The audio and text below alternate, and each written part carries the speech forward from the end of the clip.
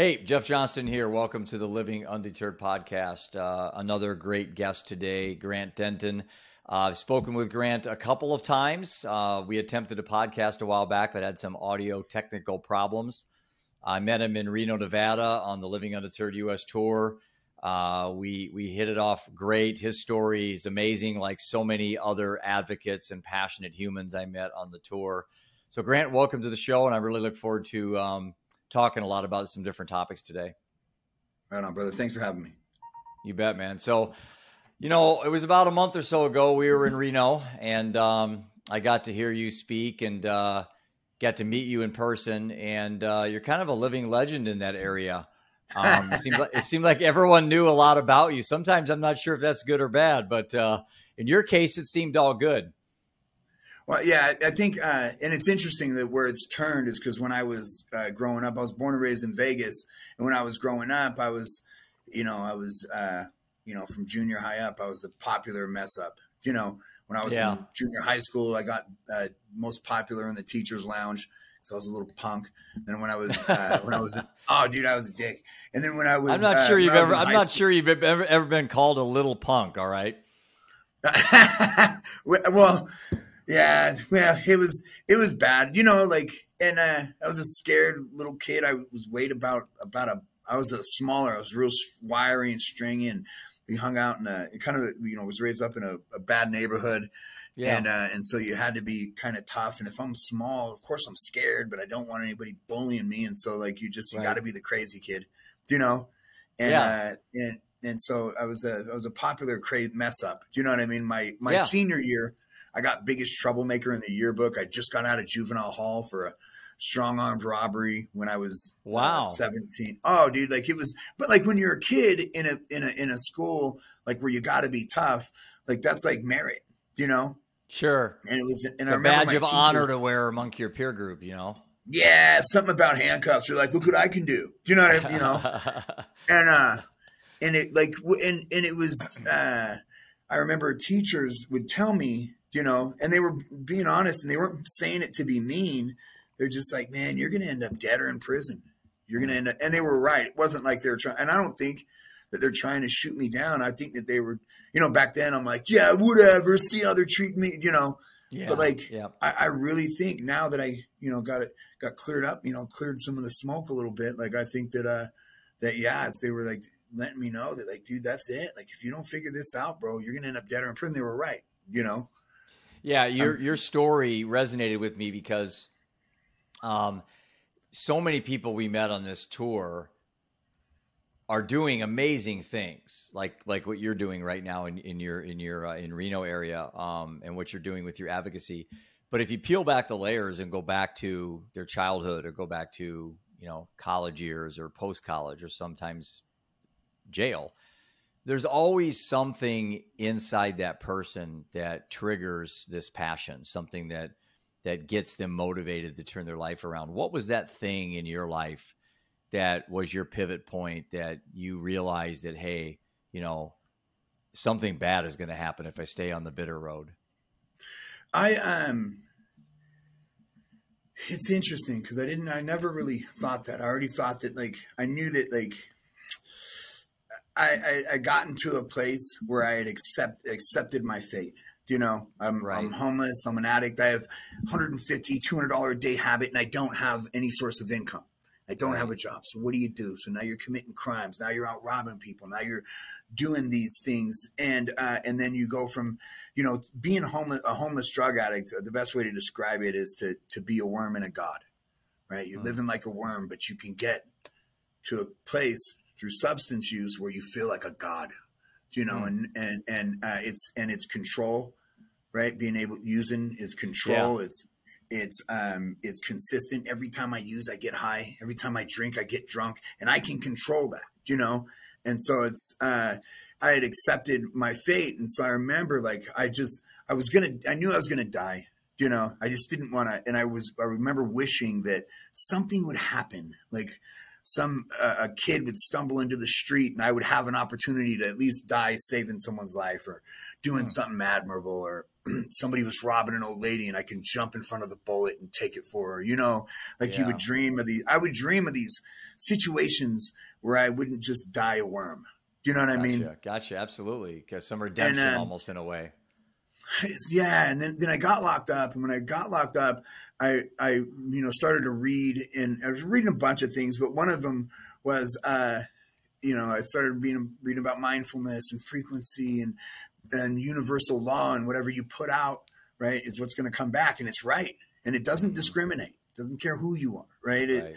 Whatever just like addiction. That's the thing about addiction. Addiction doesn't discriminate. I don't care how much money you have, what privilege you come from, what color you are, it'll get you, And that's a beautiful thing about, and that's why, and it sounds weird to say, but that's a beautiful thing about addiction, is that it doesn't care, and it's in all of us.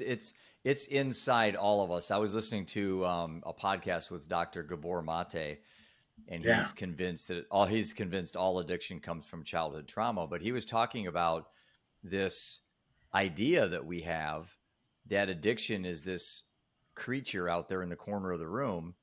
And if you're not careful, it's going to latch itself onto your back like it's a separate entity. And he said, in reality, addiction is part of us. It's a process. It makes us human. I mean, there's never been a human that's not had addiction in some capacity, whether it's social media, gambling, sex, drugs, alcohol, negative TV, news, whatever it is. And he says, if we can learn to incorporate some of these things like depression, suicidal ideation, addiction, as not separate entities that we're trying to remove from ourselves, but understand that they're part of our process. They're part of our confusion with dependency and autonomy. I mean, you said you were in control when you knew you weren't, but you said you were. And that's the illusion. That's the illusion of a dependent person who thinks they're autonomous.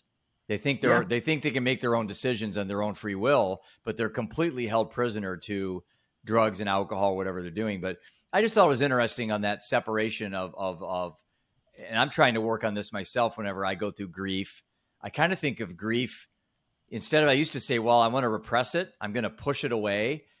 I'm just saying grief is who I am. It's part of me. I'm not going to fight it anymore. I mean, do you look at things like that?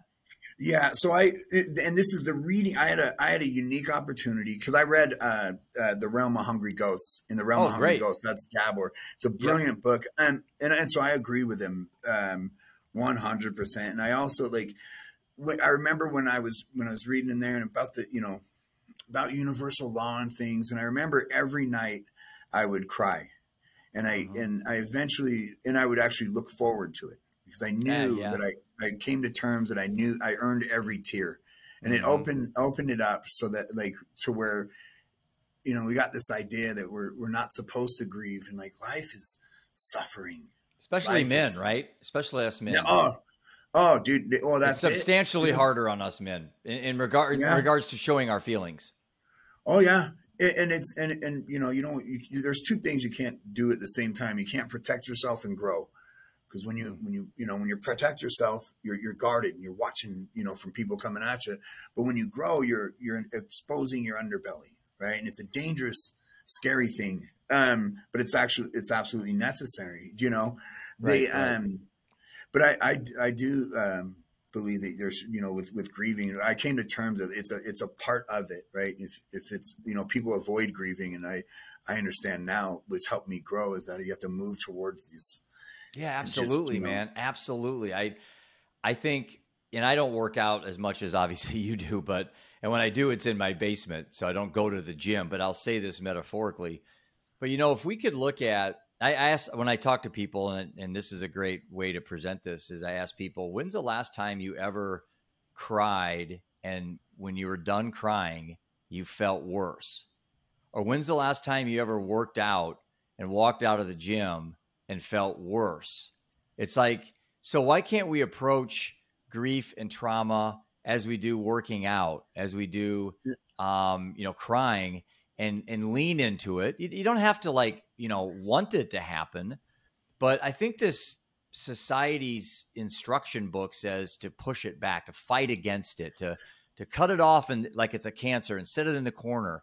And I'm like, if that was a successful strategy, we would see quality of mental health in this country improving. But the reality is all the stuff we've been doing, bits and pieces of it may work in isolated incidences, but the reality is most of it's not working. So I like what you said about leaning into it. I equate it as a mental health workout. When I feel the grief, which happened twice today already, it's about 1 o'clock. It's 1 o'clock here in Iowa, where something about my son or my wife just hit me really hard, where I just just stopped. And the old Jeff would probably try to fight it off, go into meditation mode or something. I'm like, no, now I'm just going to go on, do its thing, grief, come in there, make me cry. Yeah. But when you leave and I get on the podcast with Grant, I'm going to feel better. I'm going to 100% of the time, Yeah. And you got to trust it. It's here for a reason. If I didn't think it was supposed to hold space somewhere, then it would be different. But I understand it now. I read something once about rituals and how different tribes or whatever and different cultures have rituals. And there's this tribe called the Baining tribe in the New Guinea forest. And what they do, their word for depression is a wambuk. And when someone gets the symptoms of depression, which is, they're kind of sleepy, they're not doing well, they're crying all the time, they're grieving, they would put them in this Awambuk hut.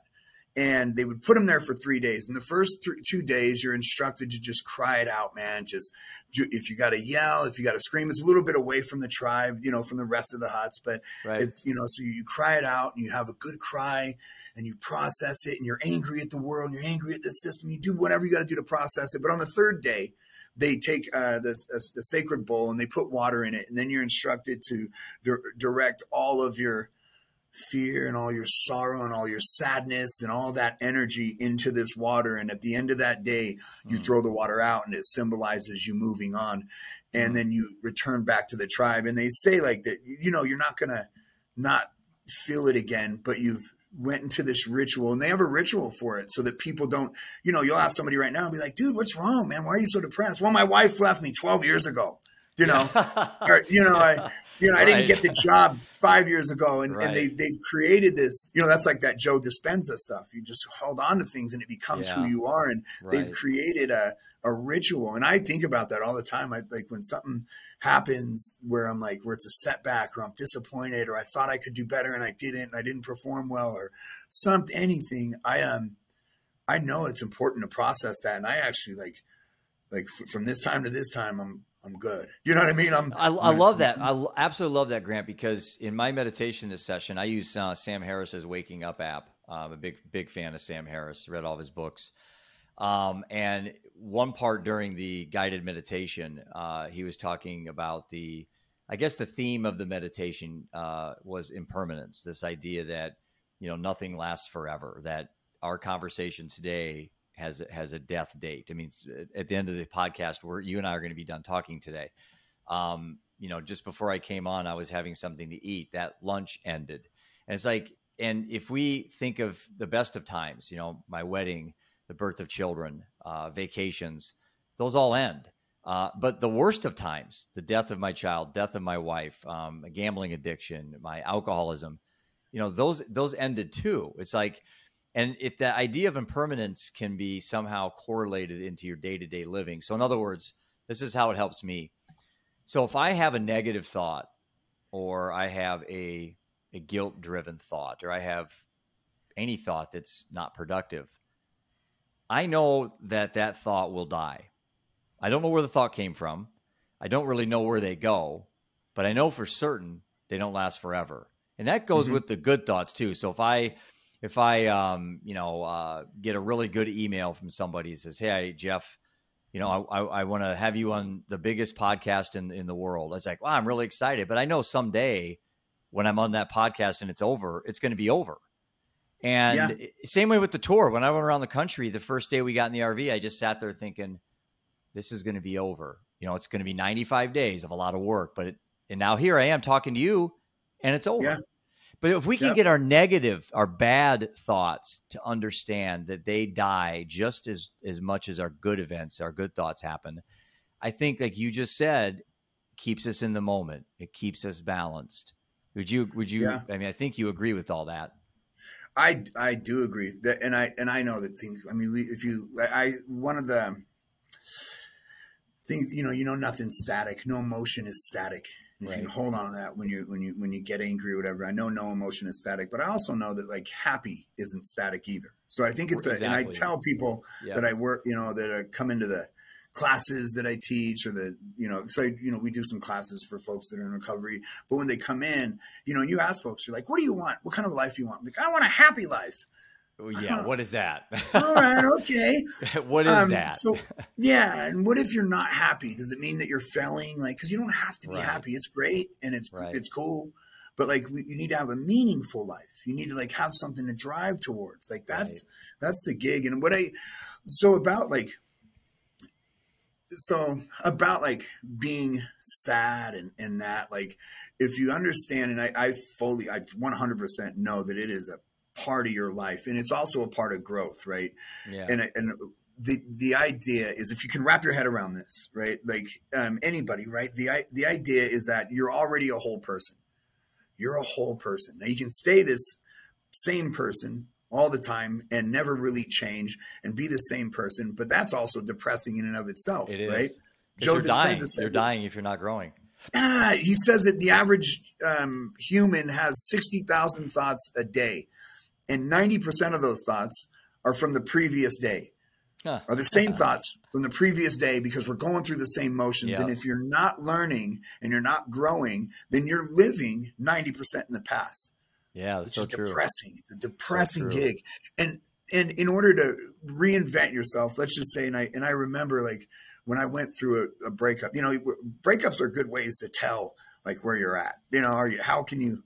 I'm not saying that it's a healthy gig, but any kind of break where you had a relationship and then they're gone. And what that means is like, you lost a portion of you. You ever went through a breakup and it was a toxic breakup and you still miss the person? It's not that you miss the person. It's that you're mourning the death of the old you, and so part of growing is mourning, right? Because you're having to sacrifice a piece of you in order to be able to put a new you in there.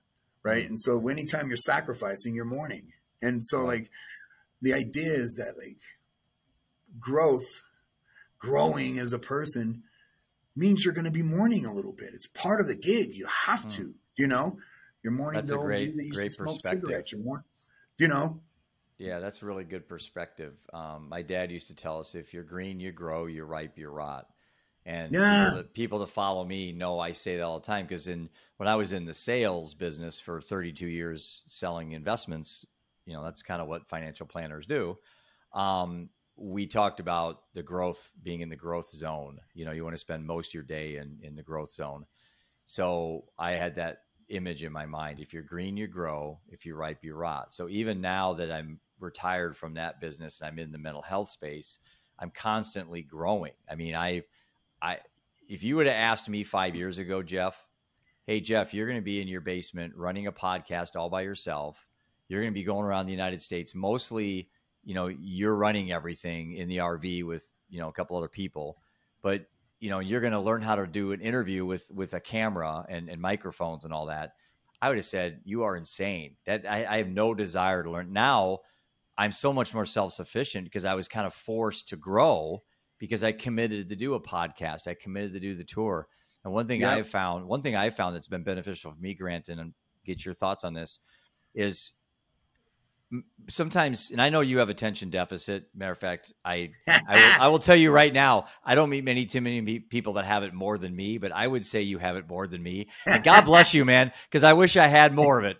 It's a best drug ever in my blood I've ever had. But now I completely forgot what I was saying, but I have found that if I have something that I really want to do, it's a big, hairy, audacious goal, like Jim Collins wrote in Good to Great. If I just commit to it and then figure out how the hell I'm going to do it, it forces me to grow. It forces me to grow. I do that every time. I recommend that people do it. Like me too. When first you start in recovery, there's a recovery portion where you get back to being where, relatively normal compared to the rest of the world. And then when you get to grow, like right when I moved out here, I signed myself up for a bodybuilding competition. Never did it before, but bought the tickets, and it was 4 months out, and they're like, dude, you better hurry, and I like that. Yep. I like that fear, that challenge, that rush, push. The rush. And then I challenged a guy to a fight. I never boxed before, but I challenged. He's a friend of mine. He's was a mentor, and he runs a nonprofit in Vegas, and he's a competitive boxer. And so I was like, hey man, you want to box me, dude, for money? And we're about the same size, but he's a boxer, boxing dude. And so I challenged him, and people were like, dude, that's a bad idea. You don't like fight a boxer, you should probably start boxing. So but I set the fight, and I trained like I'm going to get my ass kicked.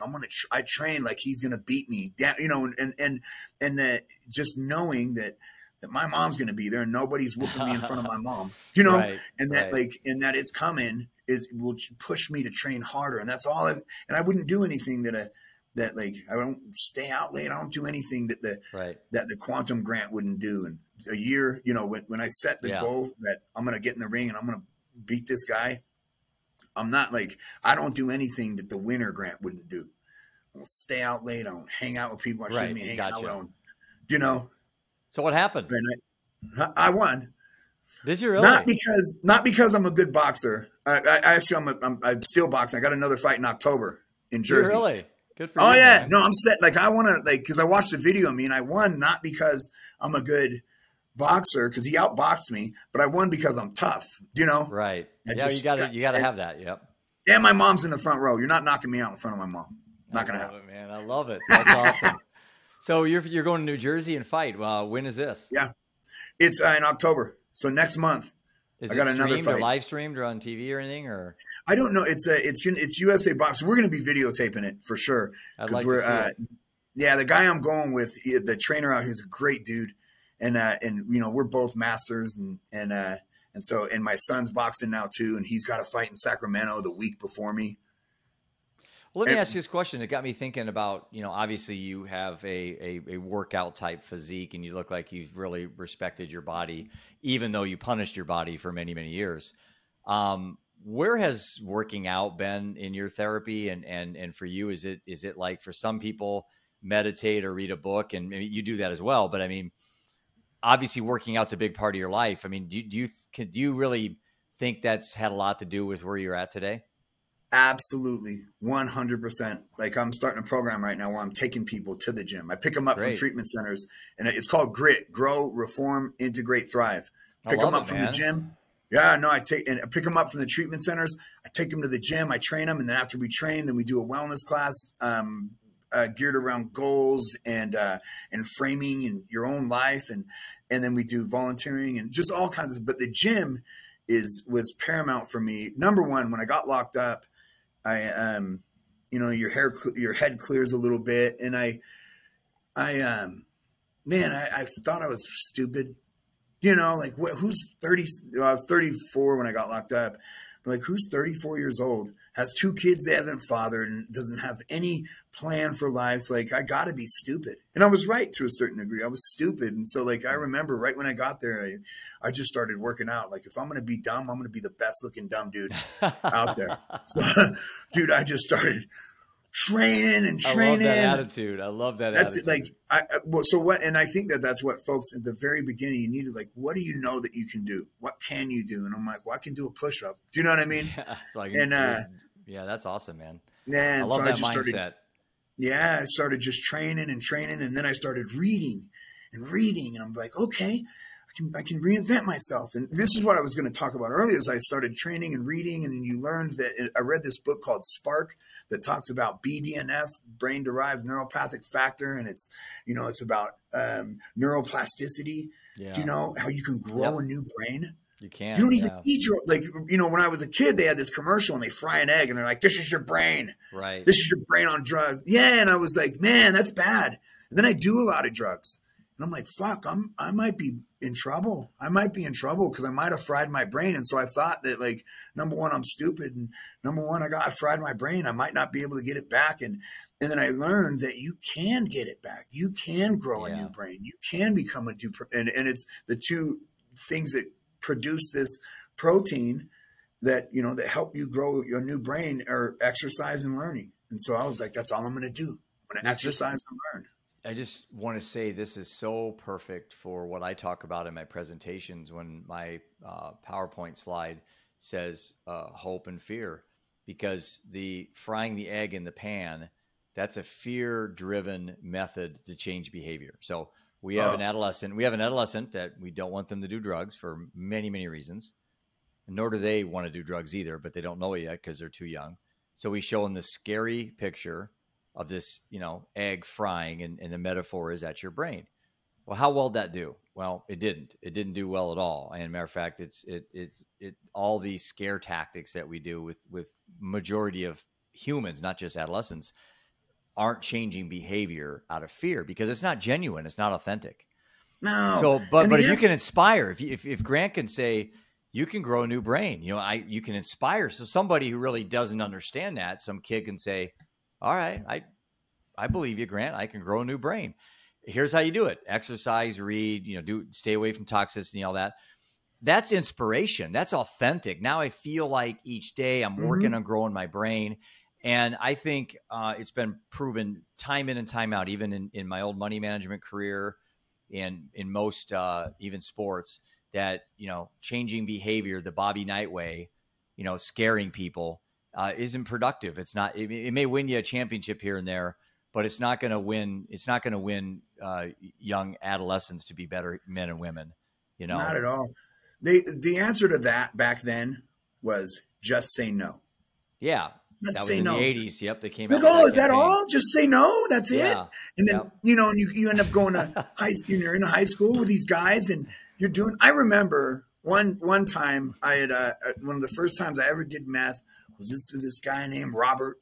And Robert was a dick. I couldn't stand him. But Robert had drugs. And we experimented and we did meth. And then years later, 12, 15 years later, I'm getting off a bus. I'm homeless. I'm dope sick. I'm addicted to heroin and meth. I'm looking, I would pick up half cigarettes off the ground and smoke them. Sure, and I found a half cigarette, and I lit it up and I smoked it. And when I looked up, there's a billboard with Robert on it. And he's selling commercial real estate. And I'm like, how is it? Holy cow. That this dude smokes meth with me? You know what I mean? I'm the first guy I ever, did meth with. He's on a billboard. And I'm picking up cigarette butts. And it reminded me that, my idea was that all I had to do was just say no, And then you look at these folks that were able to say no. Clearly, Robert was able to say no. What's wrong with me? Do you know what I mean? Right. How come I couldn't say no? And if it's not about just saying no, it's about understanding what these things are doing to us and understanding, that we're solving problems that with this substance that we, at first it's partying, then it turns into something else. Do you know what I mean? And that's that whole confusion of autonomy with dependency and vice versa, is that kids think that they're under control. So you have, and there's a gentleman that I'm putting some work together with that I'd be happy to share with you sometime down the road, where it's focused on prehab instead of rehab. In other words, there are ways that we can identify in adolescence. There's 4 stages, actually, 0, 1, 2, 3, 4. It's fairly predictable. It's evidence-based at Kennesaw State University with 5,000 college students, where they decreased alcohol usage almost 80% by being able to. And what's the nice thing about it, Grant, and which is I'm really excited to share to our followers, is this is driven by the adolescent. This isn't something that I come in, lecture like a scared straight type talk, or this is something that, social proof is a real thing. And when you see somebody in your peer group doing something that you aspire to do, you're more likely to change your behavior coming from an equal. But if it comes from Grant to your child, or from me to my kids, or from a police officer or a teacher or a therapist, it may work temporarily, but long-term behavioral change doesn't work temporarily. It takes many, many days. And I can't remember the number. It's 20 or 30 something days in a row. You have to do something before it becomes a habit. And, going back to kids again, if we really want to start really moving the needle with all these issues, we've got to get kids, that 14-year-old Grant, the 15-year-old Jeff that started drinking, to understand and identify the inability for them to see the risk response patterns. In other words, the clear road that they're on, to get them to understand where they're at, what stage that they're at. And then they themselves can self-correct, Yeah. And it as a parent, and so do I, that if whatever I tell my kids, even if it's the most passionate, best halftime speech, if they're not willing to have some control in the decision making, they ain't going to do it. Yeah. They ain't going to do it. Yeah. No, I agree with that. I like the idea of like the group, right? The group who it's who the group can determine like what's cool and what ain't cool, right, in this social bubble. And it's not, they did it. What's his name? Robert Sapolsky. Okay. He's from Stanford. He's a primatologist and a behavioralist. You heard of him? I have heard of him. Yeah. He did this thing with, and this, I love it. I think you keep this in my mind when I'm working in at the shelter or the safe camp or whatever, and we're working on the streets about about how you can actually change behavior, but it's up to us, right? We can change like the type who we are, but as a group, it's up to us, and it's what we will allow and won't allow. And he did this study where they're watching these two different, they're on the savannah of Africa, the African savannah, and they're watching these two different groups of baboons. And baboons, up to that point, the guy even wrote, the baboons are just the jerks of the jungle. They're dying because of murder. They're building alliances against each other. They don't groom each other. They're just like the worst, behaved, and they're just so mean to each other. And the alpha males are eating other babies, and they don't care for each other. If your mom doesn't, just the worst. And somebody had wrote that's just the nature of the baboon. That's just how the baboon is. They're just, they're just dicks, man. That's it. Yeah. And so one of the groups had a resort move next to it. And when the resort moved next to it, they dug a hole where they put the trash, about a quarter or so mile off. And this group of baboons found out about this trash hole and would go there instead of hunting, for their food, and just eat out of this trash pit. Why not? The whole group. Sure. Yeah. And then the alpha males from this group over here, which is a few miles off this way, they found out about this. And so they would go, and it's just the alpha males because they would have to fight their way into the trash pit. Right. And turns out these baboons that were eating out of this pit started to die. They're starting to die off. They're getting skinny and they're dying. And they say it's because, it was because they got tuberculosis. One of the cows that they would get the whole cows at the resort, and they would bribe the health inspector, because the cows did have tuberculosis, if they could just cut the lung out. And so they would cut the lung out, throw it out. And then these guys are eating this tuberculous lungs. And so all of the baboons from this group die, and all of the alpha males from that group die. And what does it leave? It leaves just the females and the beta males. And they started to be kind to each other. They start grooming each other. They start helping out with each other's kids. They're not murdering each other. And the guys, when they were there, they're like, well, we'll come back. And you just, they're like, wow, this is crazy. These guys are actually nice. They're turning kind. The women kind of took charge, dug their heels in. And so they're like, man, this group is really being nice. This is unheard of in these baboons. And they're like, well, you give it some time. They'll turn back to the old group once some other alpha males start coming in. And they came back like 10 years later, and this group of baboons was still grooming each other. They were still being kind to each other. And what would happen, what they were paying attention, is that alpha males that were aggressive, the females would stand up to them. They'd be like, hey, not in this tree, you don't, pal. And they'd tell them, like, they'd make them leave. You can come back, but when you're here, you don't behave like that. So it like changed this whole idea on how baboons were, because they stood up and says, when we're in this, if you're in this group, this is how we roll. You know what I mean? This is what's cool and what ain't cool. And I think it's brilliant.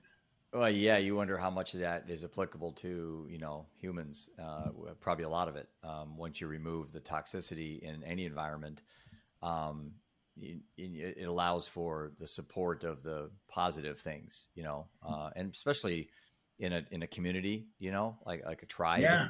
You get kicked out of the tribe for a reason, is you're not fitting in, and that's an interesting story. I have not heard that one before, but I'm sure there's lots of similar stories out there that people could use and make the same point, that we need to really stand up against the bullies, stand up against the people that aren't supporting us. And again, if you try to spill that over to addiction and substance abuse, I'm sure there's a lot of parallels there. Well, what I use that as is like in a lot of camps, the reason camps get, they have such a stigma, a homeless camp that has such a stigma. And the reason that homeless folks are shot is because of how, 10% of the population make 90% of the noise. So, not all homeless are cutting your gates and stealing your catalytic converter, but some are. And like, it's important that you like, and this is what I tell the folks that I work with on the streets. I'm like, guys, like, you have an opportunity to set the tone for what's going on. They're like, people don't like the homeless. No, they just don't like a portion of the homeless. You just you just happen to be wearing the same uniform. And those homeless people don't like that portion either. No, they don't. But they're, but and that's it. And the reason I use that is because that's why I like that one is in the homeless and addicted population. Like they have, and I'm trying to use it as an example, empower. I'm like, you guys have an opportunity now to prove, and in the act of setting a standard for what's cool and what ain't cool, you're also preparing yourself to move to the next social bubble. You know what I mean? Like it can't be a free for all. We can't treat each other like this. And you're not allowed to steal here. Do you know what I mean? And not that you're ever allowed to steal, but like it comes into this thing. I might be. Well, let's go into let's talk about some of your actual projects that you're doing in your community to give back and some of the things that you're most passionate about. I'm right now we have the outreach squad that go, we go out and we work with folks that are actually living on the streets. And you say is that like your nonprofit, or how many people are there involved? Or? I have 14 employees, and 4 of them are on the outreach team, and then the rest are of course my assistant, and then and are the Safe Camp squad. And this is in your nonprofit, right? Yep. There's the Karma Box Project. Okay, the Karma Box Project. Okay. Yeah. So we do outreach in the streets. We also have a workforce program called the River Stewards, where we grab folks that are living on the streets and we have them come help us clean up the river. And we'll give them gift cards at the end of a 4-hour day. And then we have a Safe Camp that where we grab folks that are living on the river. And the only requirement to get in the camp is that you agree to work on a housing plan.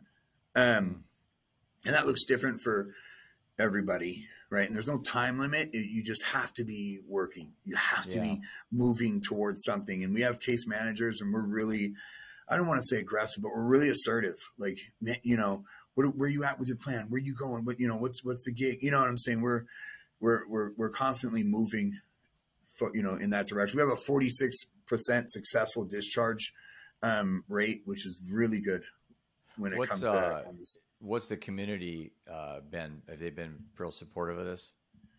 Oh yeah. We also like the businesses around there. We have a very good relationship with the businesses around there. Because most communities will be like, no, don't bring the homeless around. Yeah, that is sure. It makes sense, right? But if you have a support from us, like on my street, I hire 2 people in our company that live in the camp. I hire one to be a cultural development peer, and that's who keeps our camp clean, and they kind of set the tone for what's cool and what ain't cool in our camp. That's where I use the baboon thing. I'm like, we got to, what's cool and what ain't cool here. We all got to agree on it. And then we have a street concierge that I hire to go out in front of the businesses and clean up any trash that's left over, and keep our street and adjacent streets clean, so that we kind of minimize damage from people being like, see what the homeless do. And sometimes we do, we make a big mess sometimes, and you gotta, it's a concentrated, spot with a lot of folks there. So. One of the most impactful moments of my tour was in Delaware. And or was it? Yeah, it was Delaware. And we did a place at a stop at a place called Brandywine Community. I don't remember the full name, but anyway, it was a place for people who were down on their luck, addicts, alcoholics that could come in, get services, get support. And as I was getting ready to speak, I was about maybe half an hour away from my talk, and the lieutenant governor, Bethany Hall, Dr. Bethany Hall, she was there to support. Obviously, she's running for office again, and there was another lady there named Dr. Sandra Gibney, who goes by Dr. G, and she is amazing. One of the most amazing. She's probably in her 70s, and she's more high strung than you and me combined. Just a little frail, just full of energy. I say frail, not a bad frail, just thin, skinny, looked like she's in shape, but she's just a go-getter. And so I'm sitting there and she goes, "When do you talk?" And I go, "About half an hour." She goes, "Well, I got something. I got to take you real quick." So I go, "Okay, where are we going?" She goes, "Well, get in the car." So I'm going with Dr. Gibney and the mobile harm reduction RV there that does AIDS testing and HIV testing and the safe syringe exchange. She donated it. It says, Dr. G right on the back of it, And so I get in the SUV with Lieutenant Governor and Dr. G and a couple other people and my son, Ian, and we drive out about half a mile from where this facility is, and we get out. And she goes, "I'm going to take you into Tent City." And I'm like, "Okay, what's Tent City?" She goes, "That's a community out here in the woods, about 200 yards out here in the woods of homeless people." Mm-hmm. And I've never, ever been in an area like this in my life. I mean, I'm not going to be dishonest, but I try to avoid places like that when I'm out on my day-to-day, Yeah. Even as an advocate, I just don't want to go anywhere by myself like that. And they're grabbing their bags, their duffel bags, Narcan kits, fentanyl test strips, water bottles, just whatever they can. They grab like 100 bags. And we go off into the woods, single file. Now, this is the lieutenant governor with no security, no guards there, no sheriffs, no nothing. Mm-hmm. And a doctor who doesn't have to be doing this. I'm sure she's got plenty of money. And it was amazing. We come around the corner and there's like 50 tents. And little fires going, just a little community. I mean, literally just a stone's throw from where we were. There was a whole tribe of people living there. Yeah. And we came in, made our announcement. "Hey, we're here. Hey, we're here. Just to let you know, we're not the police or anything." And everyone embraced us. Everyone came out of their huts. Most of them looked just, all I could think about is my son and my wife. A lot of them looked like what they looked like before they died. Mm-hmm. Just, young women, 18, 19, 16 years old there, ran away from what they ran away from. Couldn't have been any worse from where they are now, I have to think, unless they were, something really horrendous was going. And just the looks in their eyes and their faces. And I will never be the same. That really touched me. And to hand those Narcan bags and have them say thank you. And I really saw a different light on humanity. And it made me almost want to go into homeless shelters like that in the future and just say, "Can I help? Do you need any help?" It really touched me. It made me a better person. Yeah, I am. Yeah, I'd be curious to know what they're planning. Have you seen my TED Talk yet? I've not, man. I feel terrible. First time I met you, I told you I was going to watch it. I will do it. I will. No, you don't need to. I will. Okay, send it to me. Yep. Yeah, I'll email it to you, and it's about help and how sometimes helping hurts. Now, it just depends. We have to have a plan when we help people. You have to have a plan, and we have groups that come out and serve food, but did we even ask if the group was hungry? Yeah. And I think if you come out and serve food every day of the week, you might even be causing a problem because now it gives them a disincentive. Yeah. No, I get what you're saying about the objective, but I think as a kind of a harm reduction newbie, I'm not into this space heavy. I've only been doing this for like 3 years for Living Undeterred. Yeah. I'm really open-minded to all alternatives, but I go back to my son who died from heroin. Yeah. Had he had the ability to test that heroin that day. Oh yeah. But he may have still done it. He may have still said, I want the heroin so bad. I don't care there's fentanyl in it. But the fact is, if he could have lived one more day, maybe that one day, the next day, tomorrow would have been the day he would have became sober and quit. We never know. And I'm not poo-pooing them going out and doing fentanyl test strips with them. I'm not shooting that down at all. We have Narcan. My guys carry we call them shit kits. We have kits that have. But you got to have a goal. I understand that. Yeah. Narcan in them. I feel like it gets dangerous, but that's not the point of what we're talking about. But having Narcan out there for them, and that, because people don't recover if they're not alive. That's what I mean. You can't save someone dead. So I can see that argument with harm reduction, but then you see the people that are adamant against it will be posting pictures of San Francisco and Portland, Oregon, and Seattle. And, for every one of those, a harm reductionist could show a story of a community that's actually decreased all the numbers. And that's the problem with this political. Yeah, I'm a radical middle. I'm homeless. I'm politically homeless. That's what I call myself. I'm politically homeless. I don't know where I lean because I agree on so many things on both sides of the fence.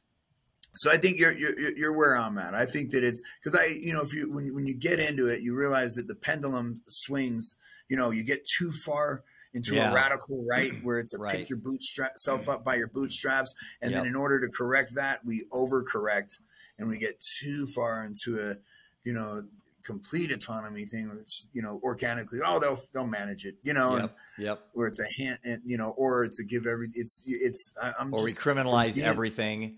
Every drug, we make it against the law, and we increase jail times for people selling. Yeah, it's like there's got to be a balance. The drugs aren't the problem. It's us. I agree, 100%. Without me, there'd be no addiction. There's almost no evidence other than maybe prohibition that basically shows how ridiculous the war on drugs has been. It's been a colossal failure. It's been a loss of lives. It's discriminating towards African Americans. It's discriminating towards the lesser economically benefited. It's just a horrendous way to change behavior, to take someone who's struggling with something that's not a moral failing.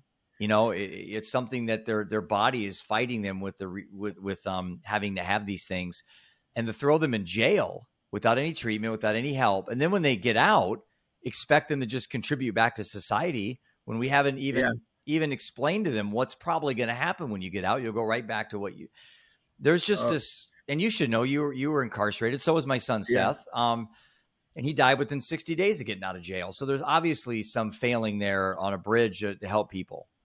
I was fortunate enough to be a product of specialty courts and a drug court. At first I didn't have any drug charges. I just had drug related crimes, right? Gotcha. So I had burglaries, I had robberies, I had things like, domestic violences, violent charges, but about all these things. I never got a dope charge. And so I never went to drug court. I would and plus I would lie when I'm in court. They'd be like, Grant, you have this. And I'm like, Your Honor, and I don't do drugs. I don't drink. I don't smoke, and I would say that so that I thought that it made me look better. Right.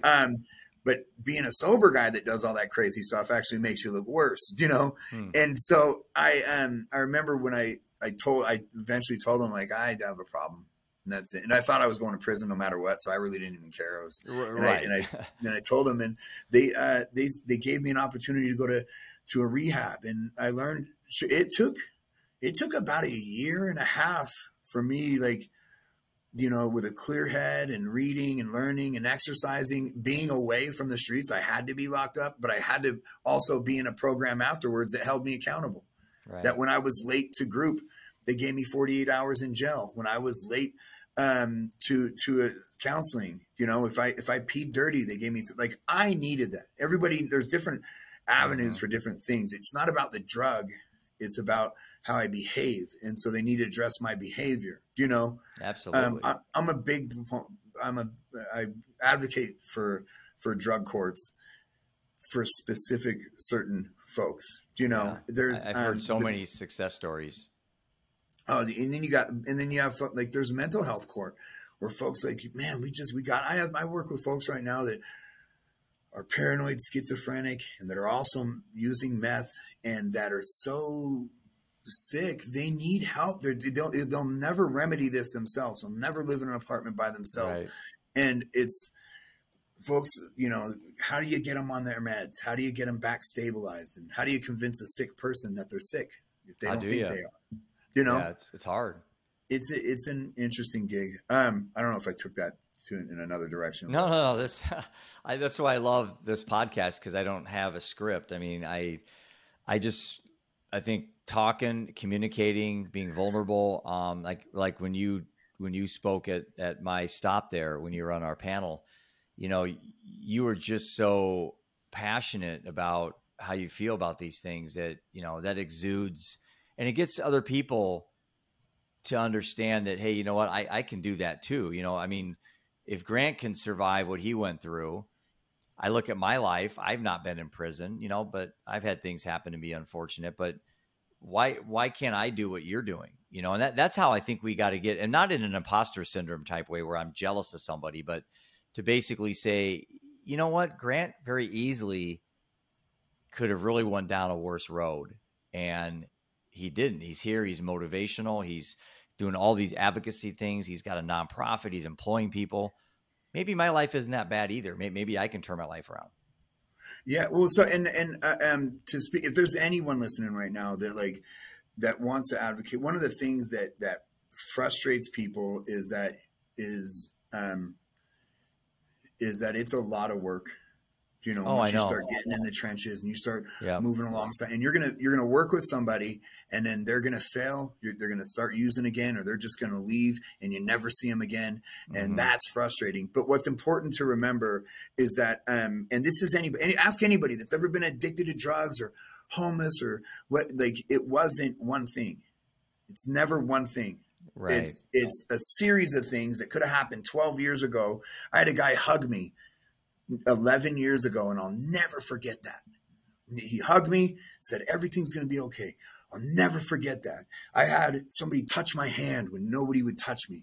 I had one guy told me, he's like, man, you just got to challenge yourself.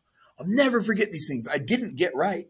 And I walked out of their lives, and they might have been frustrated thinking, oh man, wish that guy would get his shit together, but those things. So you're going to do things when you work with people, and you're just constantly trying to carry a narrative and sharing, and it's trying to inspire people and trying to paint different pictures and showing a different perspective. Whether or not you succeed right now, you did something. Because there's things, when I wake up, when my alarm goes off and I want to push snooze, I think about, this guy's name was Sean. Think about Sean, him saying, dude, you got to challenge yourself. Yeah. And all right, awesome. Challenge yourself, get up. And then that one guy, and I don't even know the dude's name. I was in a meeting. I stumbled into an AA meeting. I was on the streets in Vegas, downtown. And I just, I had to drink in order to go to these meetings because I want to be funny. You're anxious, you're nervous, and yeah, I want people to like me. I want to be funny. I want to, and so I would buy a big old thing of chewing gum. I would smash a Four Loko, and I would just put about 4 or 5 gums in and go into the meetings. And I went into this meeting, and there was a guy on there, and I don't remember what the whole story was, but I remember him saying, if you want to be a good person, be a good citizen. Be a good citizen, And I always thought about that. And I didn't get clean right then. I didn't start being a good citizen then. Yeah. But when it came around, and I remember reading something from, I remember reading something from, God, I can't remember his name. It's tattooed on my leg. And it says, and he told me. It'll come back to you right when this is over. Yeah, Anton Chekhov. Okay. Anton Chekhov. And there was a point in his life where he was going to be, where he was homeless, and he started to steer down the wrong direction. He started stealing, and he started, moving towards a life of crime. And he told himself, no more. He said, and it's quote, he said, no more bowing and apologizing to people, no more blaming and complaining, no more disorderly living or wasting time. The answer to everything is work and love. And I tattooed it on me. Labor, Love. And because it's simple, it's a good formula. And I know that, and so when I transitioned, I started to remember all these things. It helps me when I work with people to know that you're not going to change somebody. Chances of you changing somebody by saying something profound are really, really, really slim. Chances of you changing someone by just getting them into it's slim, because they might lose it again if they don't know the skills, right. If we haven't taught them, if we give them the things without teaching them how to keep them. So it's a lot of work, but you got to remember not to be frustrated. What you're doing right now, your podcast, someone's going to hear it. Yeah. And they're going to hear something profound you said, and it's not going to hit them till years from now. Yeah. I mean, if it's authentic. Yeah. Yeah. You're so right, because, I don't know, there's something to say about talking about these tough topics, especially mental health right now with depression, anxiety, and suicide and all these issues that people have. The sooner I can relate to somebody's story. Now, I don't necessarily can relate to your story because I've never been in prison. I never did drugs.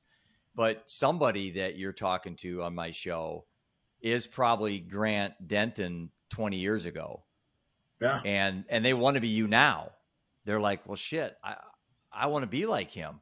And so by you giving back, by service, you can change lives because people can relate to your story. Now, someone, in my case, buried a child of fentanyl, lost a wife to alcohol, something like that. They could say, well, there's this guy in Iowa. If he can do it, so can I. And I think you and I are just average dudes that have kind of figured out a way to help ourselves at the same time serve humanity. And I will tell you what, and I say this to everybody I speak at these presentations, and this is a neat mindset for me. People, you've heard the saying, Grant, I'm sure, when you do your talks.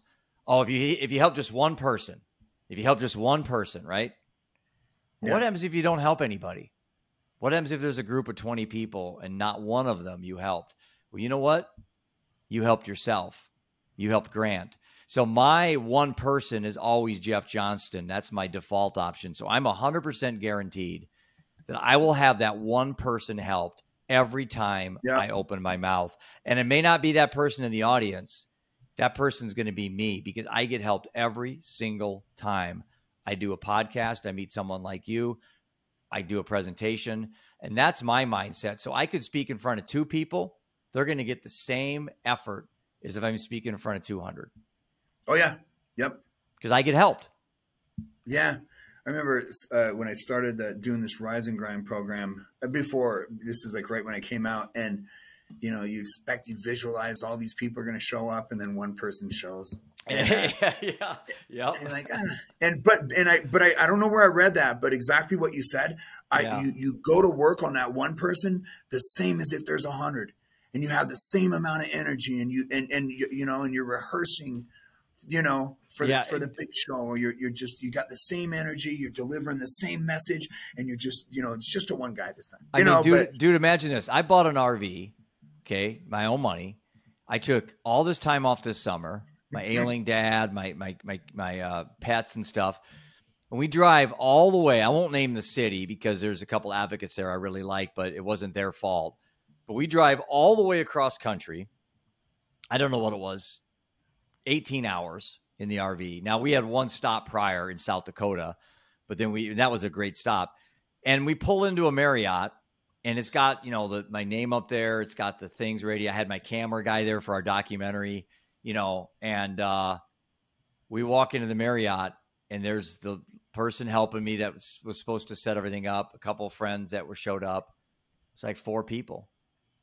So here's this guy that just spent all this money in this RV, and it was costing us almost $380 every time to fill up the tank on the RV.